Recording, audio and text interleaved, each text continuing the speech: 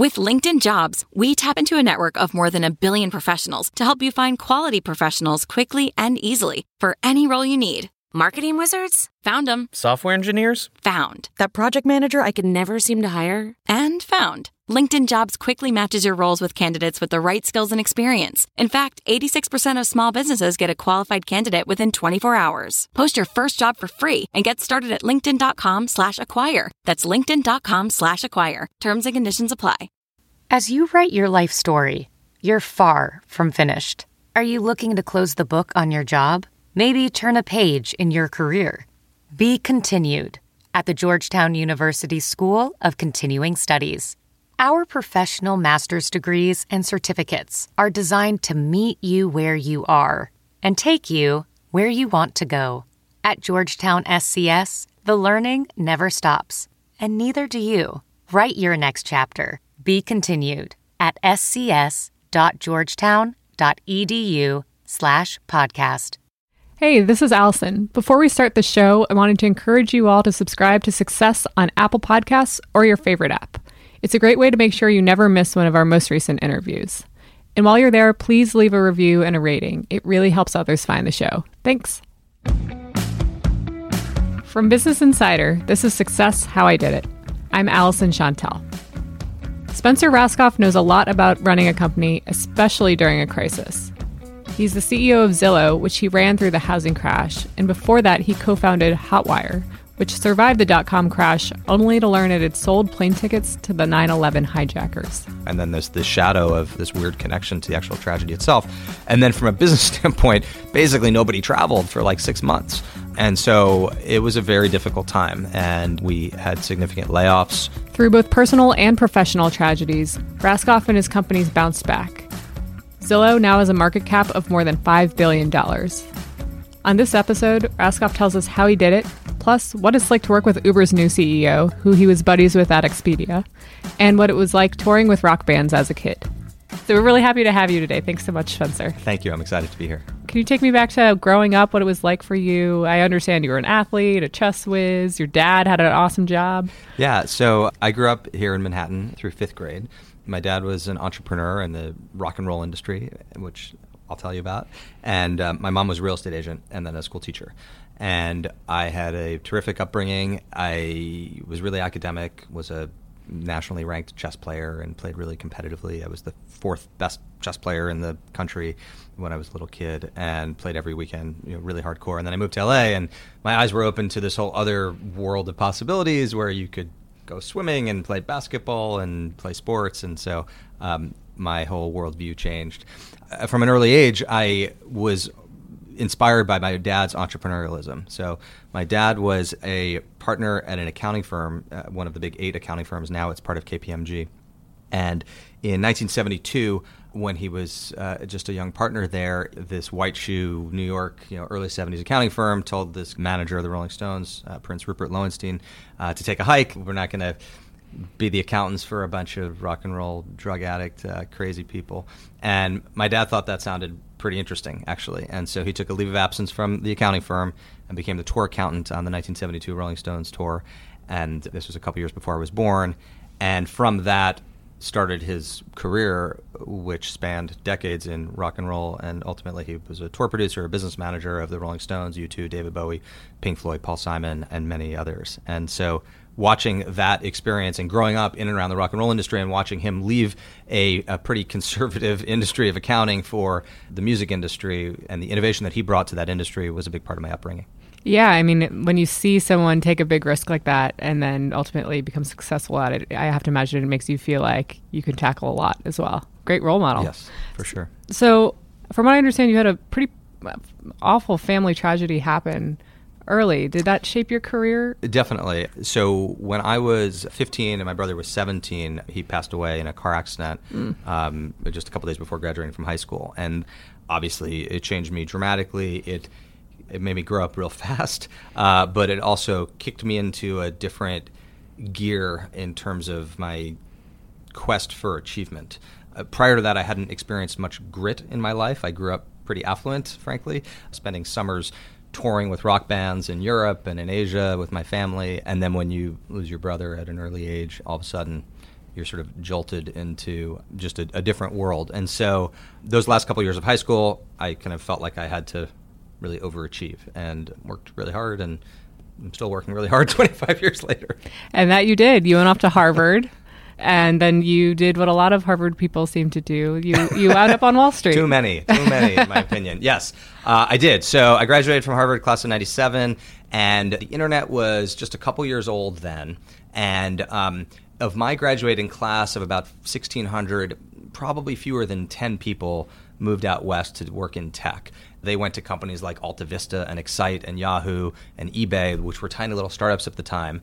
Honestly, if you ask them why they did it, I think most of them would say it's because they couldn't get jobs in consulting or investment banking at the time. And of course, these people went on to incredible careers and massive riches from having been so early in technology. But back then, the Ivy League was just this conveyor belt to Wall Street. And in my opinion, unfortunately, not that much has changed actually 20 years later. A huge amount of our intellectual capital just gravitates there, really not out of passion for those industries, but just because they don't know what else to do when they graduate from college. And I think that's unfortunate.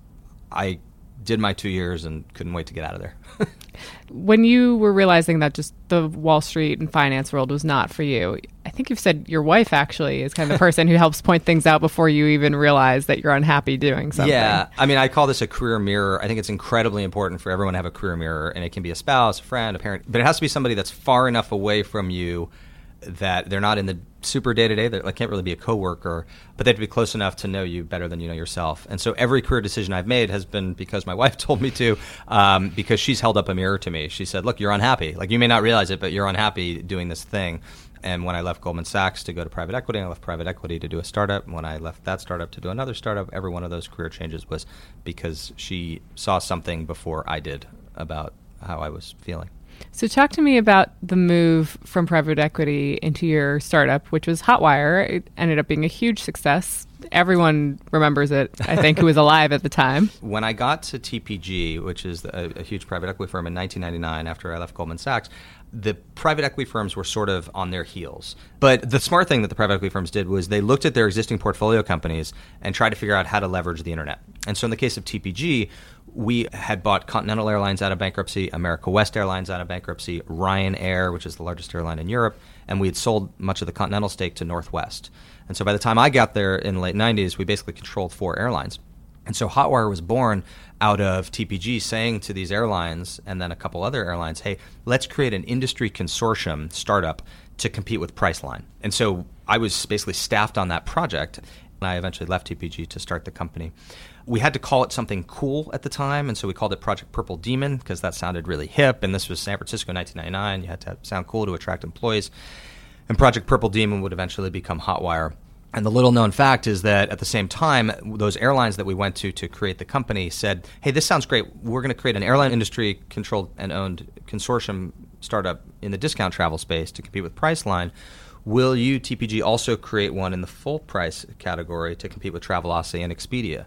And the project name for that was T2, which stood for Travelocity Terminator. And we said, no, we don't really do this. We're a private equity firm. We're already kind of out of our depth doing this one startup. And so the airlines hired Boston Consulting Group to create T2, which would eventually become Orbitz. So these two companies, Orbitz and Hotwire, were started about the same time by about the same airlines, but had very different governance. In the case of Orbitz, the airlines controlled Orbitz. And in the case of Hotwire, the airlines all got non-voting stock. And so the management team had latitude on how to run Hotwire. For example, Hotwire pivoted very quickly to the hotel side of the business, which is where most of the money is in the travel industry. But in the case of Orbitz, they stuck with airline tickets because the airlines wanted Orbitz to basically be a foil to Expedia and Travelocity. 15 plus years later, you probably still think of airlines when you think of Orbitz, and you probably think of hotels when you think of Hotwire. The airlines wanted it to be that way. And of course, now they're all owned by Expedia Group, which is who we sold Hotwire to, and ironically, who Orbitz eventually sold to as well. So Expedia Group owns Orbitz, Travelocity, Expedia, Hotwire, Hotels.com, Trivago, and basically everything. Wow. So you started what eventually became Hotwire in the late 90s. Yes. Prime.com, boom. Bubble. Yep. And then in 2001, obviously 9/11 happened, and that rocked the entire industry, but you were in the travel industry. And it really hit your business hard. So talk about that, because it also sounds like, from what I understand, you all discovered that you personally how to roll in that unintentionally that day. Yeah, I mean, that's, 9/11 really tested the company for a lot of reasons. So first of all, for me personally, I was in New York on September 10th. I spoke at the Millennium Hilton at World Trade Center, which was, of course, crushed the next day. I was on the Newark to SFO flight on the 10th, or maybe I'm off by a day, but within a day or two on the same flight number. And so I was personally shaken up by my connection to it, and I actually lost a family friend on the plane that went down in Pennsylvania. And so that was obviously difficult. And then that morning, we had tens of thousands of customers that were stranded around the world who we had sold airline tickets and hotel rooms to. So we had this huge customer service nightmare. And then to make matters worse, as you alluded to, Hotwire actually sold some of the tickets to the hijackers. How did you guys realize that? And what was it like when you put that together? So not that it makes much difference, but it wasn't the September 11th flights. It was the flights a couple days earlier that put the team in place in Bangor, Maine, and then they flew from Bangor to Logan. I think the way we found out about it was the FBI told us. Wow. They came knocking, I think probably that day or within a couple of days.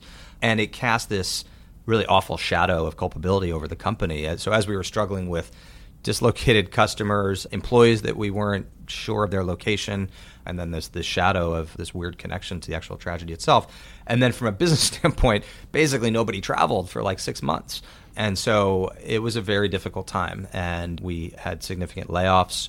We did a down round, which wiped out a lot of the equity that the employees had in the company. And you certainly figure out what kind of a executive or what kind of a manager you are pretty quick when you go through that type of adversity. To our credit, 2 years later, we had turned the company around and pulled through all of that trauma and sold the company successfully to Expedia for about $700 million. In all cash. In all cash, which at the time, this is so quaint, right? In 2003, when we sold the company, that was the largest ever all cash sale of a tech company. Now $700 million is just like an Uber Series E round. Yeah, that's especially for all cash. It's true. I think Uber does raise that in a round. But but I mean, for an all cash deal, and just like you said, coming back from that, yes. How hard that must have rocked your business, and every tech business was rocked incredibly hard, to coming back to that kind of exit. I mean, how did you do that? The team stuck together. I mean, the first thing we did was we cut deep at the company, and I've done layoffs, unfortunately, twice in my career, once at Hotwire and then once at Zillow. I think it's important to cut deep enough that you never have to have a second round of cuts if possible, because the fear of, am I going to be next? It just paralyzes the organization. So we cut probably deeper than we had to intentionally to leave some cushion. And we recommitted the employee base to the mission and to each other. You made me talk about my brother, but I guess it's not that different than that. It's like now we have to sort of succeed so that those that are no longer here didn't sort of sacrifice what they sacrificed in vain. And so we worked our butts off to make Hotwire successful. We did a lot of really smart, tactical, business-oriented things around the pivot to hotels, around innovations on the product. At the time, Priceline was our main rival, and the Name Your Price thing was Priceline's innovation. And Hotwire's innovation was that we showed you the price. And so you didn't know what the hotel was until after you purchased, but we showed you what the price was. And so it took some of the guessing out of it, and that was very innovative, and it made for a very appealing value proposition to our suppliers, our airlines and hotels, but also to consumers. And then we took a big bet on advertising. One of the benefits of the dot-com meltdown was TV advertising was pretty cheap, because all those startups that were advertising in the late 90s were gone. And so at Hotwire, we invested really early in TV. Today, of course, you turn on the TV, 2 seconds later, you'll see an ad for Trivago and Expedia and TripAdvisor. They're everywhere. But in 2001 to 2003, the airwaves were pretty empty from travel advertising, and that was a big bet that we made, and it paid off. So when you're selling the company, it sounds like a huge, amazing exit. Was it great for you guys as founders, or was it not? It was not, and this is a good lesson for founders. A down round basically wipes out most of the employee equity, because employees typically have common and investors typically have preferred. So $700 million sale sounds really great, but it's mostly the venture capitalists that made the money, not the employees. You don't have to feel sorry for anyone at Hotwire. They all did fine, and they're doing fine, but it wasn't the type of exit that I think people expected. Right. It's not like when you read 25-year-old sells his company for $700 million in all cash. There's usually, read the fine print. Right. Or it usually doesn't get printed as fine print, but usually stories like that have a layer of complexity to them. We'll be right back. Ever wonder how Tim Ferriss manages his money? How about Jim Cramer or Gretchen Rubin and Deepak Chopra? Also, what are the secrets to retiring in your 30s? Personal finance expert Farnoosh Torabi hosts the award-winning So Money podcast, where she and guests reveal their financial habits, the good, the bad, and the ugly. Plus, on Friday, she answers listeners' burning money questions. Become a part of the So Money Nation and subscribe to the show on iTunes and visit SoMoneyPodcast.com. So you go on and you become a VP at what is Expedia. So the 2 years prior to the sale, from 2001 to 2003, those two difficult years after 9/11, I was actually commuting to Seattle because on September 10th, 2001, my wife moved from San Francisco, which is where Hotwire was, to Seattle to go to med school at the University of Washington. Our first day apart was September 11th. I remember watching it on TV from San Francisco and on the phone with her in Seattle. So for those 2 difficult years, I was also commuting to my wife from San Francisco to Seattle. So as soon as we sold the company to Expedia, which is based in Seattle, I moved, like literally that week. And I worked at Expedia, and I managed the hotel business for Expedia, Hotwire, and Hotels.com. And I was there for about a year. And you worked with Dara, who's now the Uber CEO, right? I did, yeah. So I worked with Dara, who I had known. Everything kind of comes full circle. When I was a summer analyst at Allen & Company when I was 19 in college, he was at Allen & Company as a junior investment banker, and he was my mentor at Allen & Company. So I had known Dara since I was a teenager, really. And in the weird small world that it is, he ended up being my manager at Expedia when he was the CEO at Expedia. And so I reported to Dara, and he's a fantastic person, executive, manager, mentor, friend. I think the world of him, and he's the right choice for Uber. He's exactly what they need right now. That's great. So you're basically saying I should have called you 2 months ago and you would have known that this was happening when none of the world did. I was surprised how surprised everyone was. Yeah. I mean, and that actually is a testament to Dara. It's because he's not a self-promoter. Most people had probably never heard of Dara Khosrowshahi until the Uber announcement, and that's because he would have it no other way. So I reported to Dara at Expedia, but I wasn't that happy. I wanted to be in a smaller company environment, more entrepreneurial, where I could make more of an individual difference. And so in 2005, I left with most of the Expedia management team that preceded Dara, and we all left to start Zillow together. So the first probably 15 or 20 employees at Zillow all came from Expedia, and it's basically the founding team from Expedia. So you guys just like all at a bar one night and like, hey, I think let's do this Zillow thing. 5 or 6 or 7 of us were just literally in that conference room for weeks discussing, debating, thinking, talking, writing on whiteboards, trying to decide whether to do something in real estate or something else. We knew we wanted to do a startup, and we knew we wanted to do something together. We ultimately decided that the consumer need was so great in real estate that consumers were so disempowered. There was this information asymmetry between consumers and professionals in real estate, and so we thought we could apply some of the same themes around information empowerment. However, there's a huge difference, which frequently gets lost in the details. In the case of travel, it's a really simple transaction, and you don't need an intermediary. You can buy an airline ticket from Expedia or Hotwire, and you don't need to talk to anybody. In the case of real estate, it's a complex, infrequent, expensive, emotional transaction. And so I believe it will always have an intermediary, always have a real estate agent in the transaction. So at Zillow, we never, even from the very beginning, we never endeavored to eliminate the real estate agent. We just wanted to provide the consumer with the same information as the real estate agent and then let them work together. So it's much more akin to like a WebMD, where there's all this information about healthcare, and the patient and the patient's family can read it, but then they still go to the doctor, and the doctor helps them interpret that information. They're not cutting out the doctor, they're just informing the patient.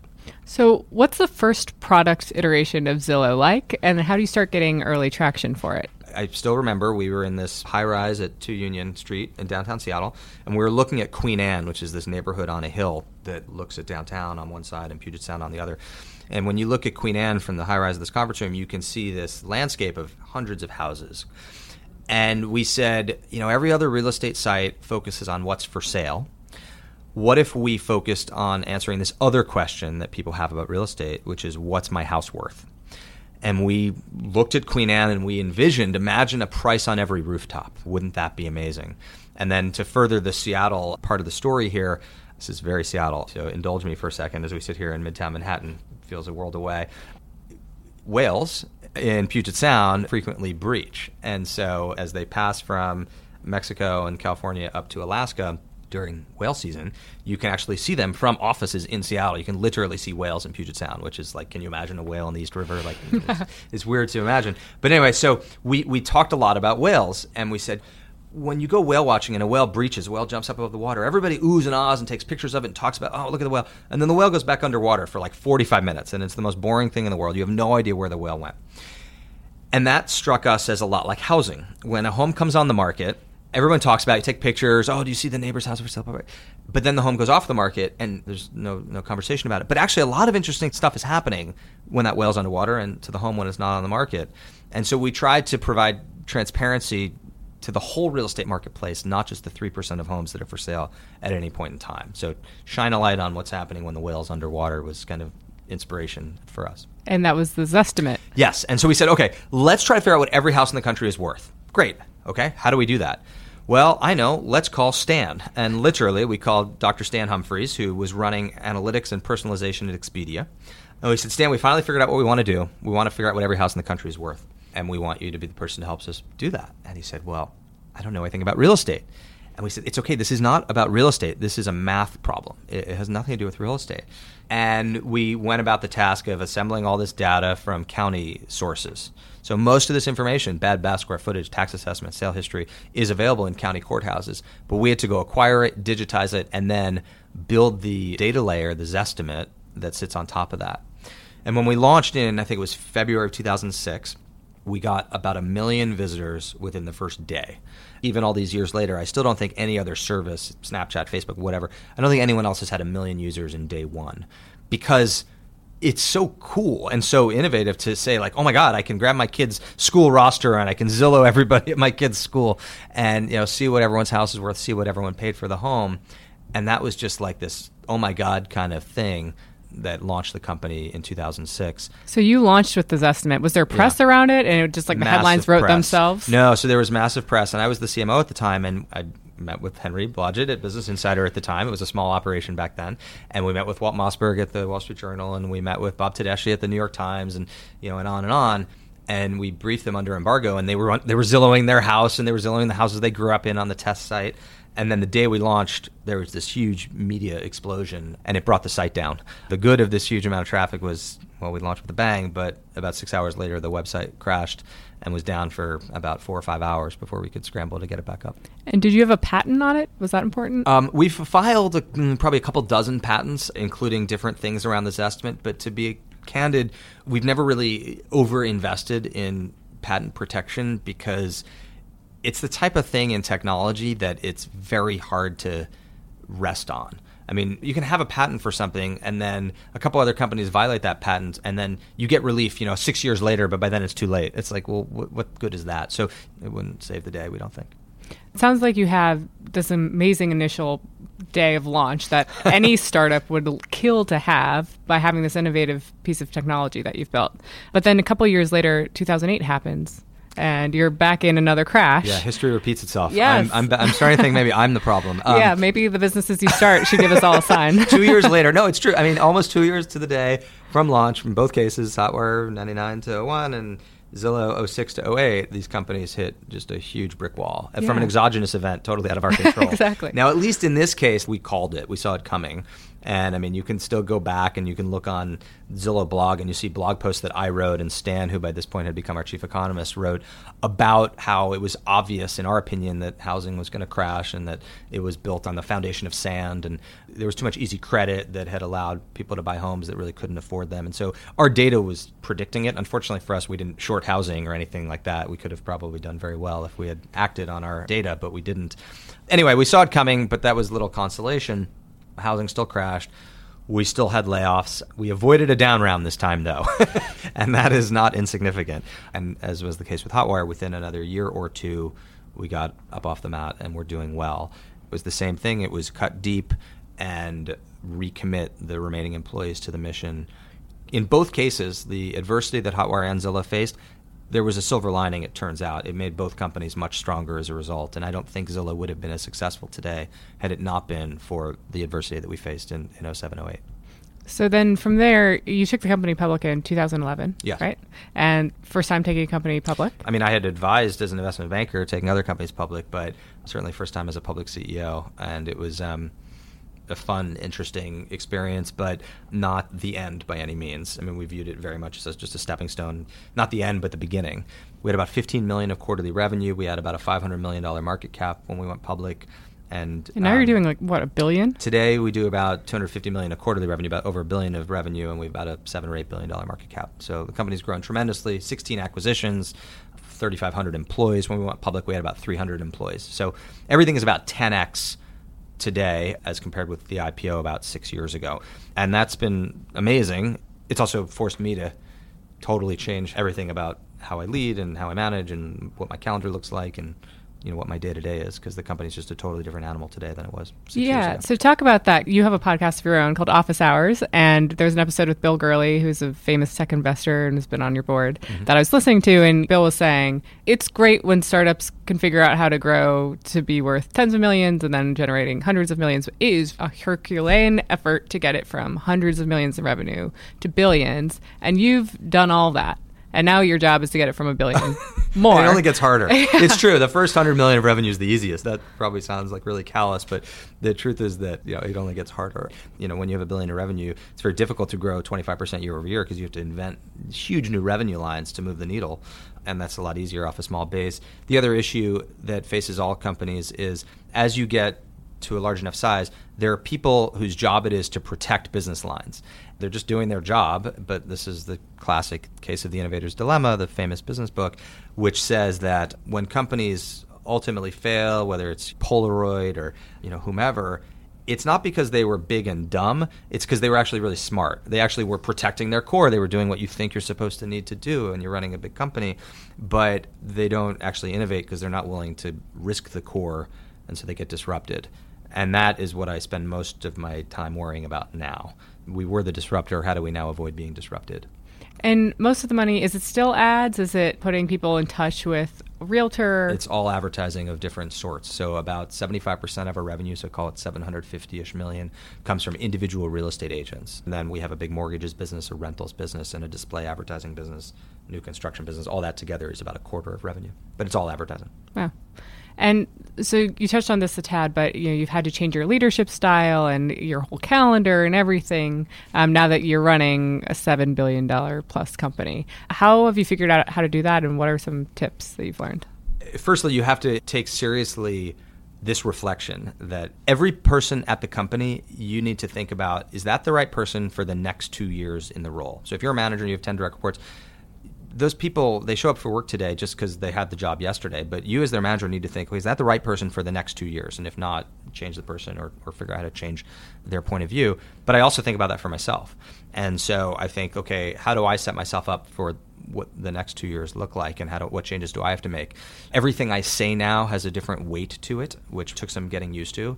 I mean, when we were a small startup, I could sort of ask random questions and throw out random ideas. Now people actually do the things I randomly say. That can be... Yeah, your words have a lot of weight. Yes, and so realizing that requires me to then change even my questions, because questions are really statements in disguise.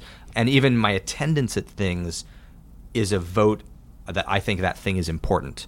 So being really reflective about those things is something that I've worked hard at. And so it's ongoing. All right. So in order to afford these great big houses, you need to have a successful career. You've had a tremendously successful career. So looking back on it, what would you say has made you the most successful? I've always looked 10 years my senior and tried to find somebody at my company to think about if I want that person's life, their whole life. Usually younger people, earlier in their career, people look at a senior person, they look at their compensation. And I'm advising not to do that. So you're a associate in the marketing department, look at the VP marketing and say, do I want her or his work-life balance, respect in the community, intellectual stimulation of their job, title, sure, compensation, yes, but sort of the whole package. That's the path you're on. Like, you could wake up in the blink of an eye and end up in that world. And if you don't like that trajectory, then find some other path. The other advice I'd give is something that Sheryl Sandberg has been very articulate about, eloquent about, which is this whole, your career is a jungle gym, not a career ladder. It's something that I found in my career. So what does that really mean? It means that you're on a particular path and then be willing to go off to the side. So in my case, for example, I was running supplier relations, so relations with the hotel industry, and then I moved over to a marketing role where I really had no experience or background. And then I moved over to a finance role where, yet again, I had no direct experience. And so it's kind of like one step to the side to take 2 steps forward, one step back to take 3 steps forward, and charting this very kind of circuitous route, which is unique to this generation. I mean, our parents and our grandparents had a much simpler career path. Just sort of do the time and you'll get promoted eventually. That's not the way it works now. So you have to build your own career path and be willing to take some steps to the side in order to take steps up. Great. Well, Spencer, thank you so much. It's been fun. Thank you. Thanks for listening to Success How I Did It. Please be sure to subscribe to the podcast on Apple Podcasts, Google Play, Stitcher, or wherever you listen. You'll find interviews there with people like PayPal CEO Dan Schulman and the former CIA director John Brennan. And please leave us a review. It really helps new listeners find the show. I'm Allison Chantel. We'll be back next week with more success.